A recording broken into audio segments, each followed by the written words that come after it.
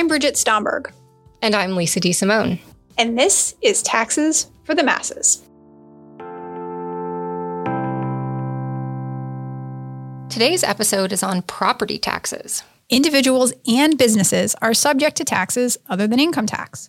In today's episode, we welcome Jane Bowman, a Minnesota tax court judge, to discuss property taxes.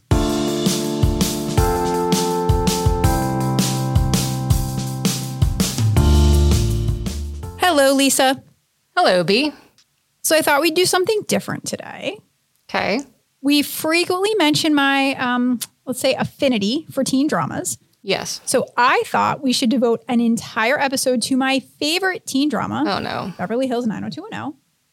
And so today I decided that we are going to talk about one of my most treasured episodes, Back in the High Life again. Nope. Not even remotely. We're not going to be doing that at all.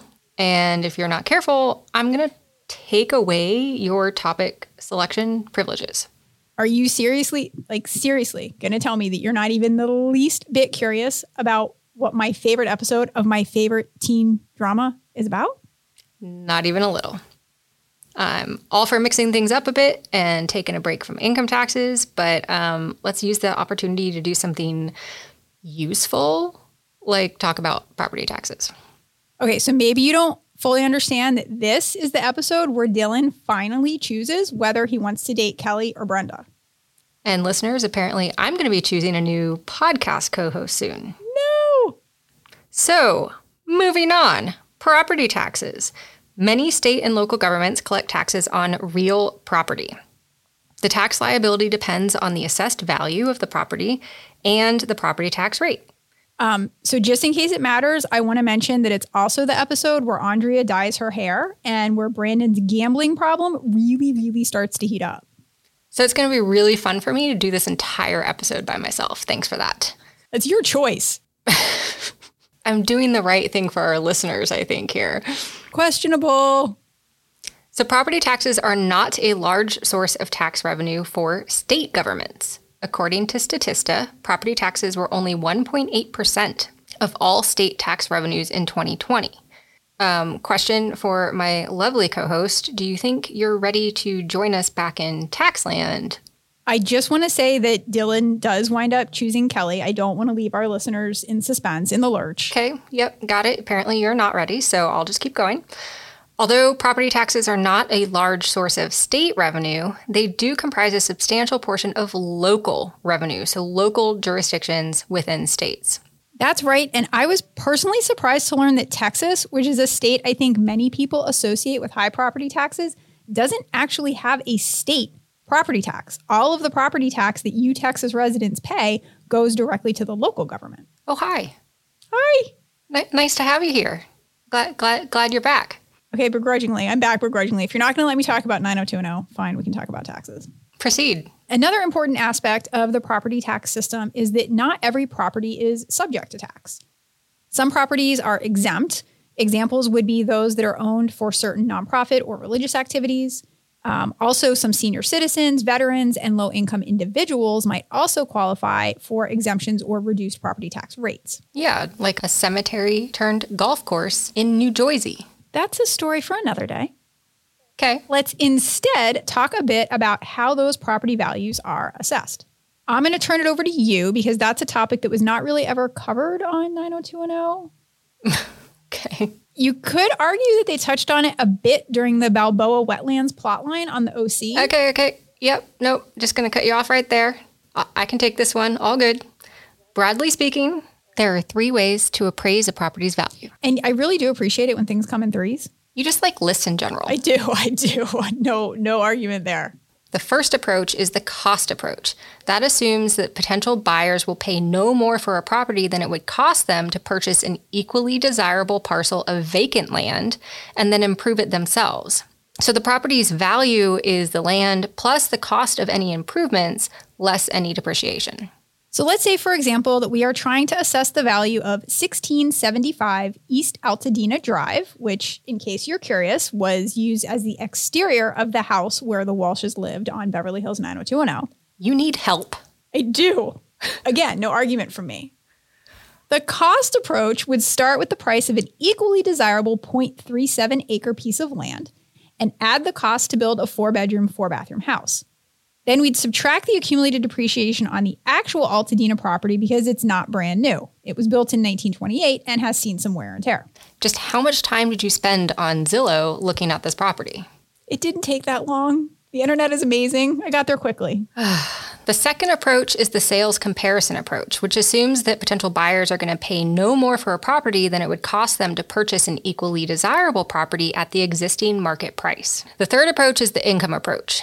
That approach assumes that potential buyers will pay no more for a property than it would cost them to purchase an equally desirable substitute investment with the same risk and return. So in this case, the property is considered an investment, and its value is based off of the rent it's going to produce for the owner. All right, so we've outlined the 3 approaches. It seems like assessments can be a little bit more complicated than I would have thought. Like this is a little bit more of an art than a science. Yeah. So question for you, what happens if you as the taxpayer, the property owner, disagrees with the assessment of your property? That is just one of the many questions we have for our guest today. I am excited.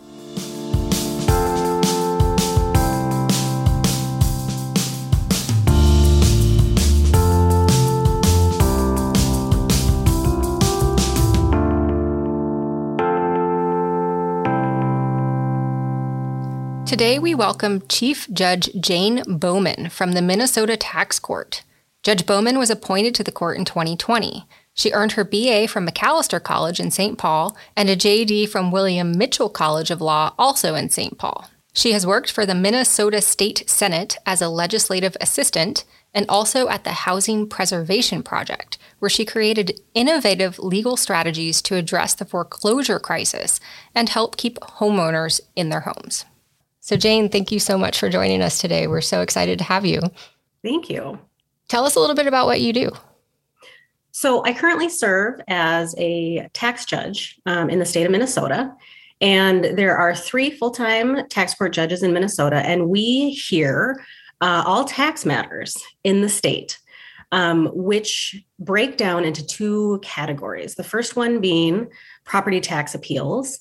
And these are appeals from property owners, usually alleging that their property was overvalued, sometimes unequally assessed. The second type of appeals we hear are appeals from orders of the Minnesota Commissioner of Revenue, which have nothing to do with property taxes. Of those property tax appeals, do you have any sense for the mix between individuals and businesses? Certainly more businesses appeal their taxes. With a residential property in Minnesota right now, I think the average is probably around $275,000, $300,000. And if you appeal that, any reduction in value that you're going to get might be $10,000, $20,000, $30,000. And the tax based on that value reduction probably won't even cover your filing fee. Okay. Wow. But if you own a mall that's $100 million and you get a 10% reduction, then we're talking about a $10 million value reduction, and the tax based on that, malls are taxed at a higher rate than residential properties in Minnesota. So you're talking about some real money at that point. Okay, that makes sense. So property taxes have been on people's minds a lot. The assessments seem to be going up quite a bit. Do you expect to see an increase in the number of appeals that you'll be seeing? It's a fantastic question because generally speaking, we're taxed based on a percentage of the value. And so if the value goes up, the taxes go up. And the tricky part is that when values really do go up, that's reflected in the assessment. There may be taxpayers out there who are generally upset about the tax that they're paying and the burden that they have. But if you don't disagree with the value, you don't really have a case. Can you talk a little bit about why property taxes, from a sort of theoretical perspective, are maybe a good or a bad thing for jurisdictions to use as a tax base? Yeah, sure. So there's lots of arguments for and there's lots of arguments against property taxes. But, one thing to keep in mind is that some constitutional history gives property taxes in the United States to state and local governments. So we don't pay property taxes to the federal government. And so the argument in support of property taxes, if you have a property tax that's effectively managed and administrated, you can actually increase property values. So if you have taxes that are spent really efficiently on public schools and public safety, roads and maintenance, your community becomes a desirable community to live, and people will pay more for your house or your business. And you may see a big return in your investment, if you will, if you sell. You also have pretty generally visible and transparent real estate taxes. You can't hide generally your land. You can't generally hide your real estate. Right. Like you can hide other taxable assets. Every year, people get a property tax bill, and it hopefully, usually, clearly tells you what your value is, what your anticipated tax is. And I know for my notice every year, I get this really helpful pie chart about where that money goes. Oh, wow. So it can be a nice way for taxpayers to understand exactly how their money is being spent. There's generally no burden on the taxpayer, as in you don't have to go and ask to be assessed, or you don't have to submit an appraisal. Right. The assessing office does it for you, as opposed to like filing individual tax returns on an annual basis. So it makes it a little bit easier. So I love this. You're definitely speaking some language of good tax policy, right? It's convenient. For sure. It's transparent. It's not easy to avoid. Are there any arguments sort of against property taxes? One argument is that property taxes can be badly or unfairly administered. Okay. For example, there was a time in Minnesota where assessors felt political pressure to intentionally undervalue farmland to give farmers a benefit of not having as onerous of a tax burden. Interesting. It's interesting. And so, it may have been well-intentioned, but it doesn't make it fair to the other taxpayers, right, who have to shoulder the burden of someone else being undervalued. We've talked before about how tricky things can be when there's valuation at stake. Do you have any examples, or have you seen any cases where there is a really big gap between what the assessor is saying and what the property owner is saying the value of the property is? Yes, that happens all the time. So another potential pitfall in property taxes is that it's hard to value property. You asked for an example, and I can think of a time when I was working as an assistant county attorney representing an assessor. The value at stake, or the subject property at stake, was a national headquarters, which the Twin Cities has tons of them. And I believe the assessment was at $70 million. And the property owner, their expert, came in at $35 million. That's a little different. Right? So half. And then the county's expert came in at $140 million.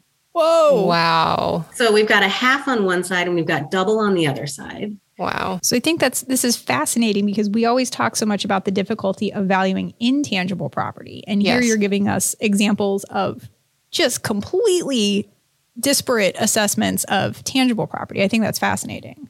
Lisa lives in Texas. We both got our PhDs in Texas. Property taxes are very high in Texas. And so what you see a lot of times is people doing improvements to their home and not getting permits. Can you talk at all about the assessment process? And are there opportunities like that for avoiding an increase in your assessment? In Minnesota, and I don't know the way it is in Texas or in other states, but assessors have an obligation to reassess a property on a more specific basis every 5 years. It would be totally inefficient, and it would just be administratively impossible to appraise, and I'm using that word very specifically, to appraise versus assess property specifically every single year, because there's just, billions of properties and you can't do it every year. So properties are generally entered into a system and grouped in either a property type, like maybe office building, maybe a mall, residential properties, and then also grouped in neighborhoods. And the system has some sort of magic algorithm, I'm sure, that raises or lowers the values based on market trends. Okay. But every 5 years, an assessor is supposed to take a closer look at a specific property. And the idea would be to catch, if you will, any drastic changes to a property, whether it was intentionally to avoid it or not. So you've told us much more interesting things about property taxes than I ever knew. Agreed. So yeah, this is great. So just what do you like about your job? What's the best thing about your job? So definitely the best thing about my job is being part of a process that ensures fair taxation for everyone. I mean, nobody loves paying taxes, but I think we can all feel good about paying taxes if we know it's fair.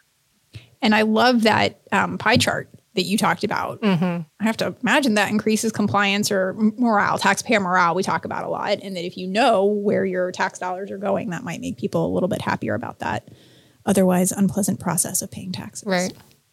If you could change anything about your job, what would you change? You know, I think there's some misunderstanding about the role of the assessment, the role of setting budgets, and how the two interplay. So, for example, I think there's a lot of people who think that assessors increase value for the purpose of increasing the money that goes into state and local government. But assessors don't set the budget, and they have no control over how much money is ultimately collected. So it's our elected officials and leaders that set the budget, which makes sense. And then once the budget is set, it's essentially spread out over the tax base or the properties that are taxable. I don't know that I appreciated this, but I think an implication of it is that if for whatever reason a jurisdiction decides to lower their budget for the year, you could have no change in assessed values, but actually a decrease in the assessment. Is that right? Yeah, right. That's exactly right. So I guess put another way, assessors, even if they increase your value or they overvalue your property, it's not to give government more money. It's because the budget has already set how much money needs to be raised. Yeah, I just want to say that I loved having you on. Thank you so much. And I think not only am I happy about all the things I learned about property tax, but I'm so happy to have someone who is in a tax career talk about it from an equity standpoint. I mean, property tax fairness and equity, we could do a whole nother episode on that too. I talked about how before property taxes can be a force for good. If you have good investment in schools, roads, it makes your property more valuable. And then, you know, conversely, the other way can be true. If you have neighborhoods that aren't valued as highly, your school system might not be as well funded because you don't have that income. And then that neighborhood is going to lose value, and it's going to lose the benefit that the property tax could help it. Thanks so much for joining us today. This has been awesome. Yeah, thank you.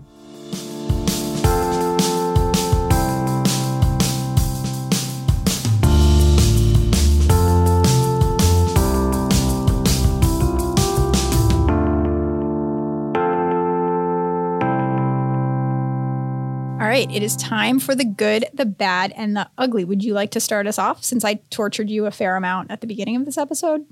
I'm so exhausted fighting that. I think you'd better start. Don't fight it then. Just give in. Again, I'm trying to do what's best for our listeners here. Not sure about that. All right. Well, I think it was pretty cool that a fan of the show reached out to us and asked if we'd be interested in having her as a guest. And she happens to be a badass tax court judge. Absolutely. Love that. She did email. This is proof. This is evidence that we do actually check our email account. And that we have listeners that are not related to us. All good things. So again, thank you, Judge Bowman, for helping us prove these things to our listeners. But yes, it was amazing to talk to her. I think she had such interesting perspectives. And I think we were both really excited when she wanted to talk about property taxes, because if I think about it, and tell me if I'm wrong, I think this is the first episode we have that's about non-income taxes.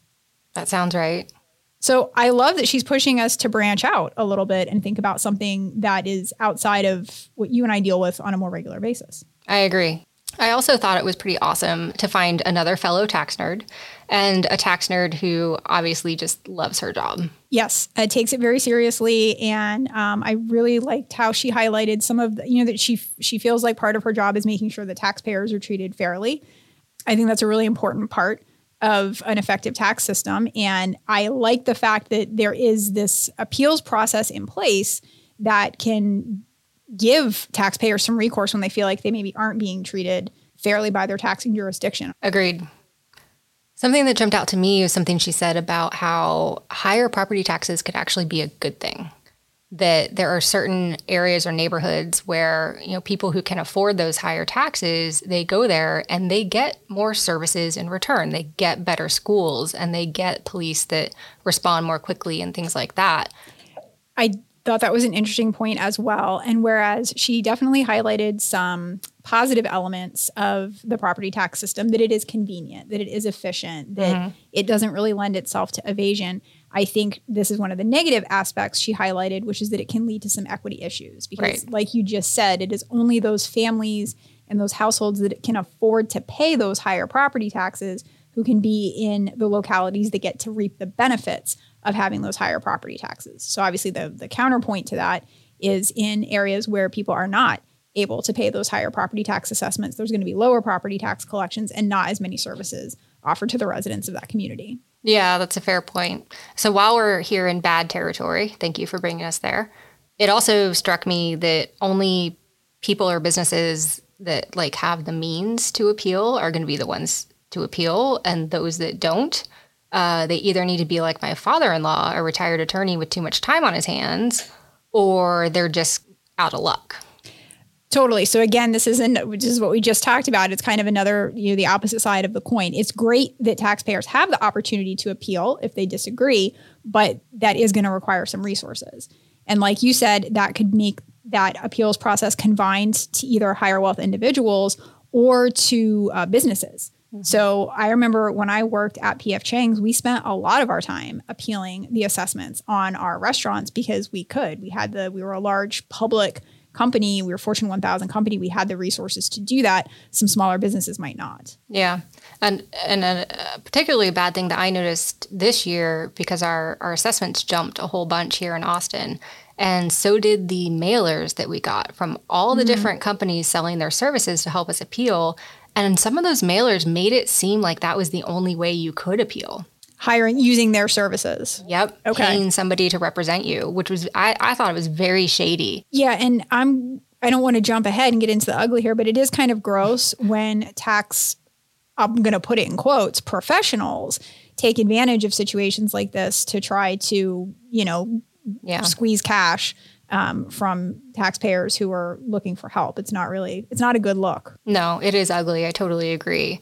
I would say the other ugly aspect of this whole conversation is we tend to think of something like tangible property, something that you can look at, something that you can touch as being relatively easy to value. And it turns out that is not the case. Yeah, I think that part of the discussion really blew my mind. And we're not talking about Apple's IP or Facebook's IP, or we're talking about real property where there's an active market. Right. And to see that there can be that much discrepancy and disagreement about what the appropriate assessment is was really interesting to hear.